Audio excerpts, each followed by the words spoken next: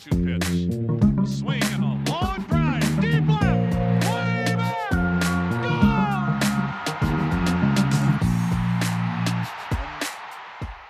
Hey everybody, welcome to another Baseball America podcast. I'm Kyle Glazer, joined today by Matt Eddy to break down the Mets system.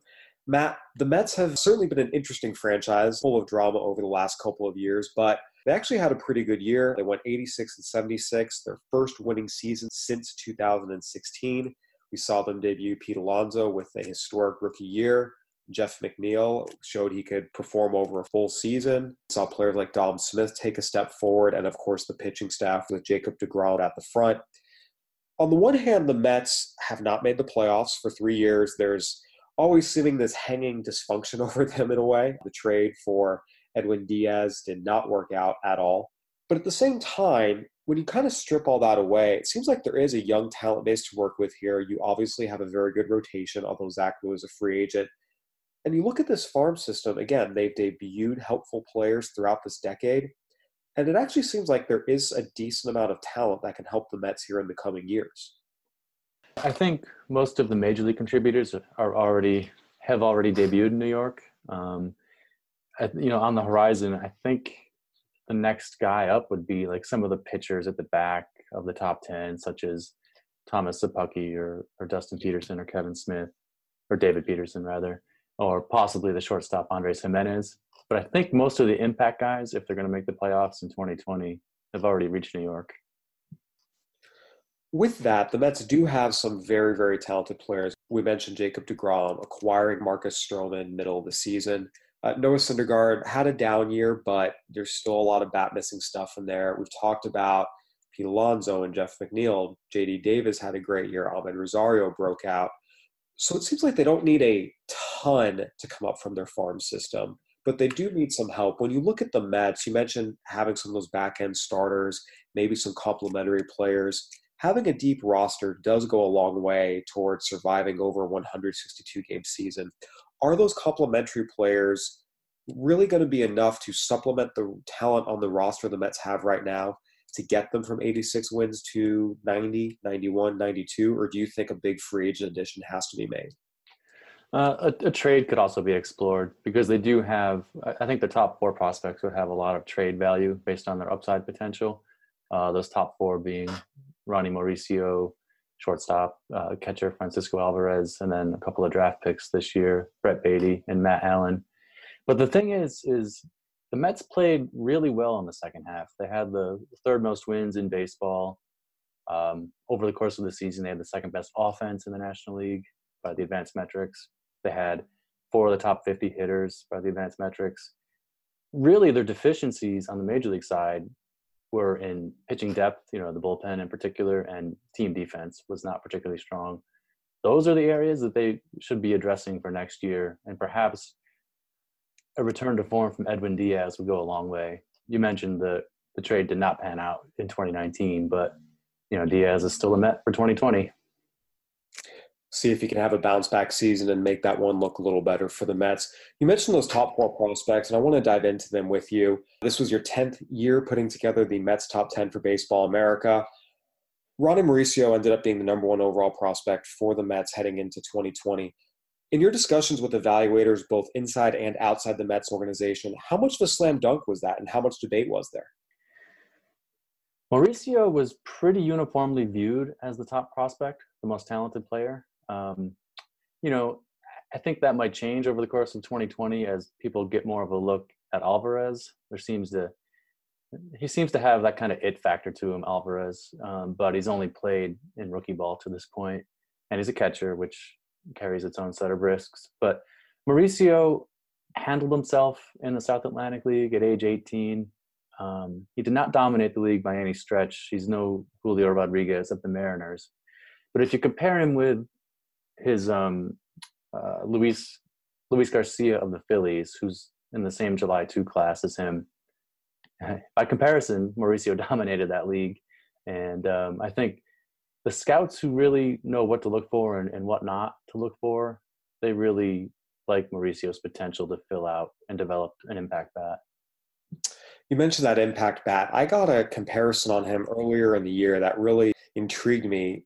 physically looking like a young Hanley Ramirez. Now, obviously, the skills might not be on the same level, but you see that lanky, long-limbed, 6'3" athlete who makes a lot of loud contact, is a switch hitter, both sides of the plate. He can really drive the ball.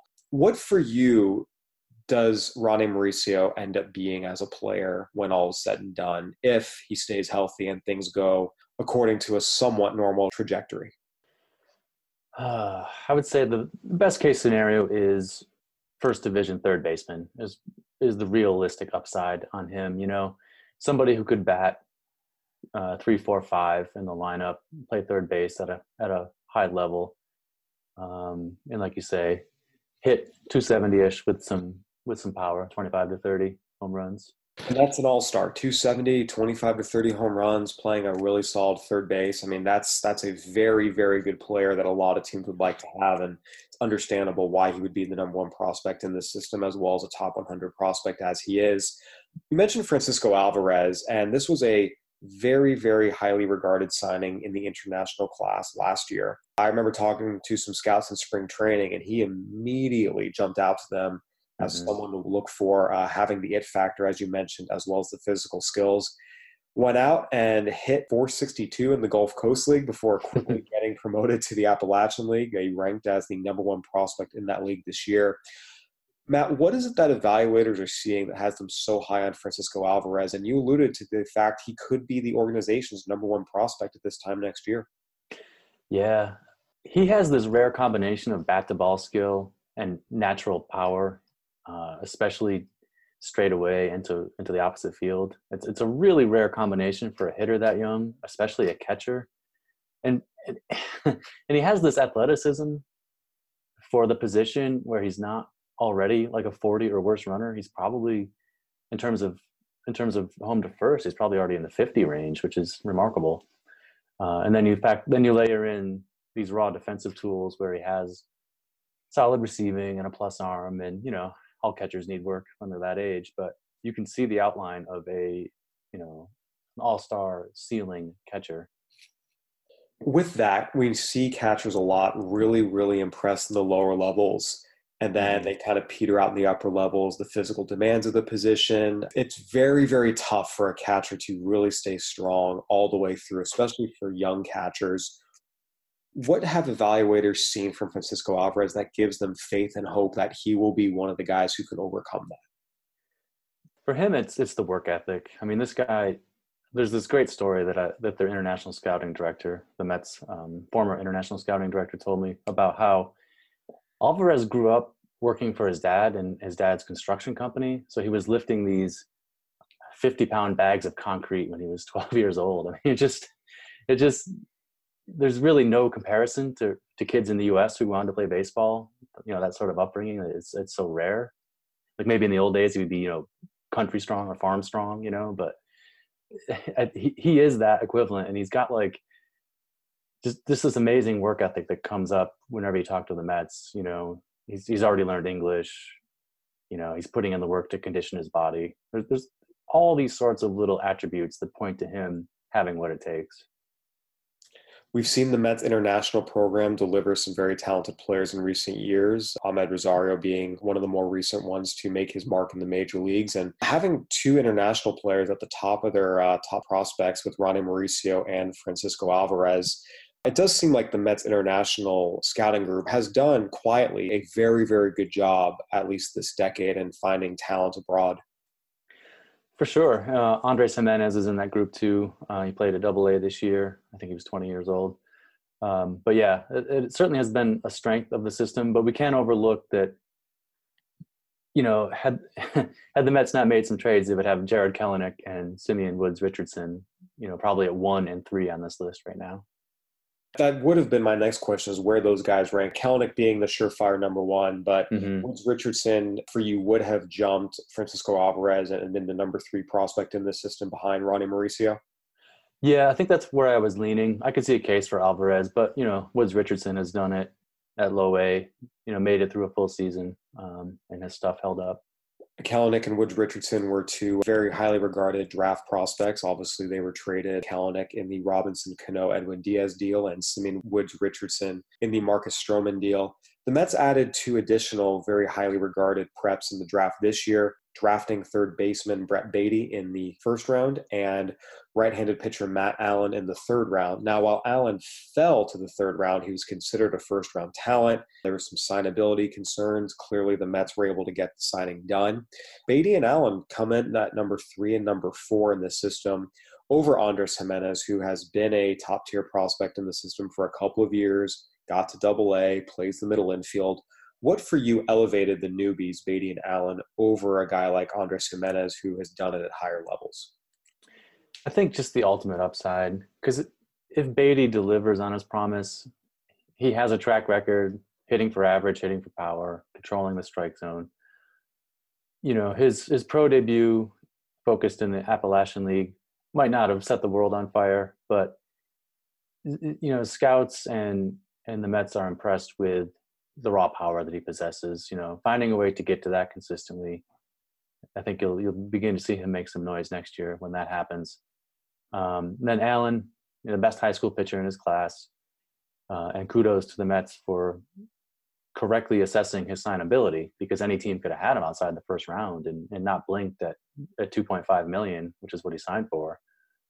So they properly assessed his signability, and with him, you know, he's a prototype right-handed starter prospect, big fastball, big curveball, aptitude for a changeup, just has to work on it.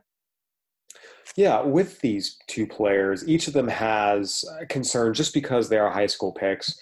Brett Baty, the main concern was his age. He was 19 and a half on draft day. He's going to be 20 in his first full season next year. Mm-hmm. And I think one of the things that I thought was interesting in your chat, someone raised the question about, I don't understand why it's an issue for his development path, because if he just moves quickly, it's not going to be a problem, which is correct. I think the other way to look at it, though, is you're always concerned that he was essentially a college sophomore beating up on 16 and 17-year-old high school players, and that maybe the tools weren't as prolific as the numbers indicated. He hit .624 with 19 home runs and 93 at-bats this year for Lake Travis High School in Austin, Texas, which are video game numbers. When you talk to evaluators specifically about Baty and his age, how much confidence is there that it wasn't just a case of, hey, he just looked great because he was an older guy beating up on younger competition, that there is something really real here? It depends who you ask. I mean, the scouts who like him will point to, I'm going to use the term work ethic again, because Baty has that. You know, he's a grinding mentality type. He, you know, played 3 sports in high school. He's more athletic than he looks. And he had a huge junior year too. He was the Gatorade Player of the Year in Texas as a junior as well, when he would have been, you know, 18. So you take all those factors, and then now that he gets to focus solely on baseball, I think you might begin. Not that he hasn't already unlocked the potential, but I think he can only improve from this point. And then with Matt Allan, we've talked about high school right-handers always being risky. With Allan, what is the biggest question moving forward, and what is the potential? You know, setting aside the general risk that high school right-handers face navigating the minor leagues, you know, switching to a 5-month season and a 6-month season, you know, that would be a challenge for anybody.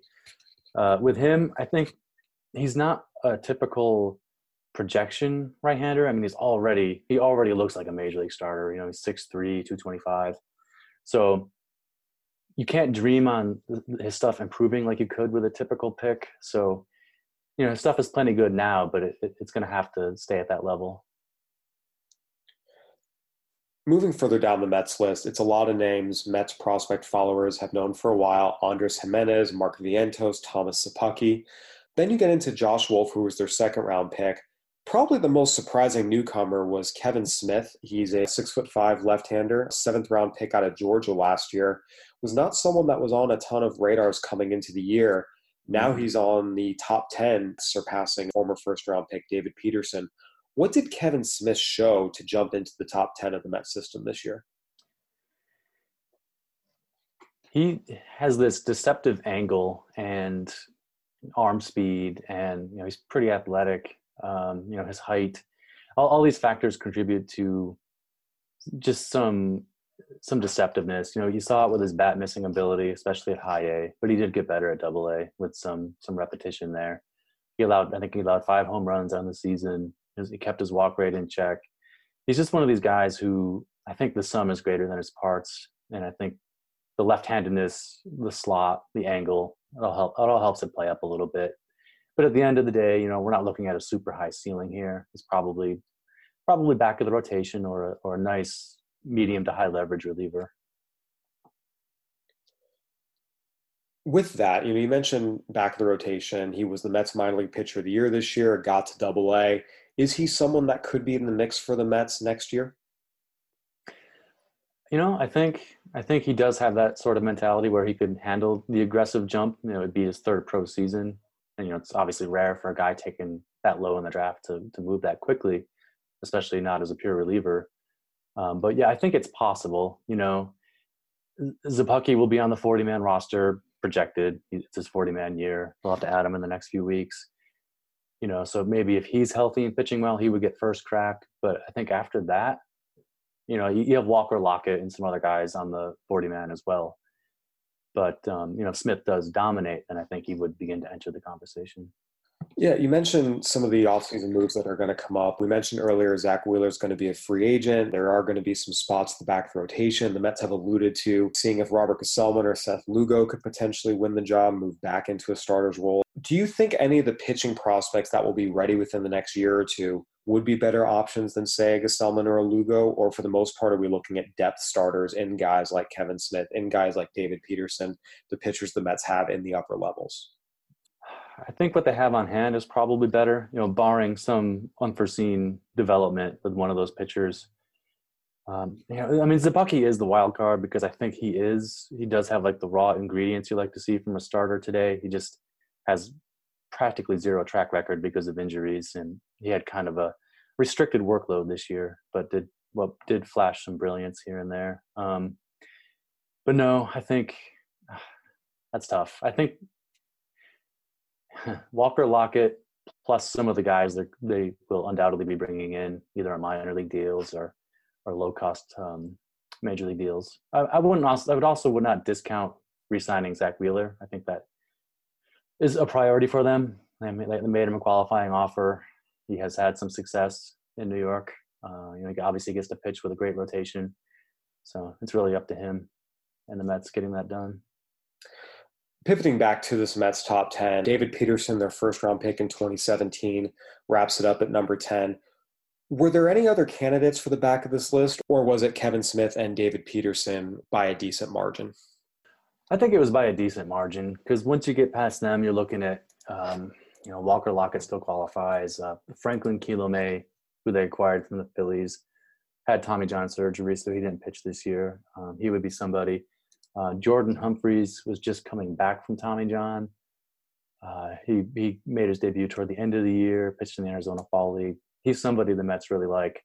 Those are the three main guys I would have been looking at there. So with that, it seems like the Mets have some really talented young players at the top of the system, but the depth falls off a little bit. How do you kind of assess the state of the Mets system right now compared to the rest of Major League Baseball? Bottom third when you factor in they do have promising prospects, but they don't have a lot of proximity value with any of their top guys. Nobody ready to step in. But some of the guys do have trade value if they want to go that route. And I think, not having a super high-end number one prospect would impact them and put them more toward closer to 20 than to 10, that's for sure. But I think it is fair to point out, while there isn't a super high-impact prospect maybe in the system right now in terms of someone who can make a difference within the coming year or maybe two, they have brought those guys to the majors recently, as we mentioned, Pete Alonso, Ahmed Rosario, Jeff McNeil, Dominic Smith. Some guys took a little longer than others, like the Dominic Smiths of the world, but on the whole, they have gotten a lot of success from recent draft picks and top-ranked prospects. So it's not like they're lacking in that regard, and we look forward to seeing if Ronnie Mauricio or Francisco Alvarez or some of these other guys can follow that path and make a big impact debut for the Mets in the coming years. Matt, thank you so much for joining us as always, and we appreciate your insight on the Mets. Thanks, Kyle. Well, that'll do it for this edition of the Baseball America Prospect Podcast. Go ahead and give us a review on iTunes, Spotify, Stitcher, whatever platform you're listening on. We'd love to hear from you. For Matt Eddy, I'm Kyle Glazer. Thanks for listening, everybody.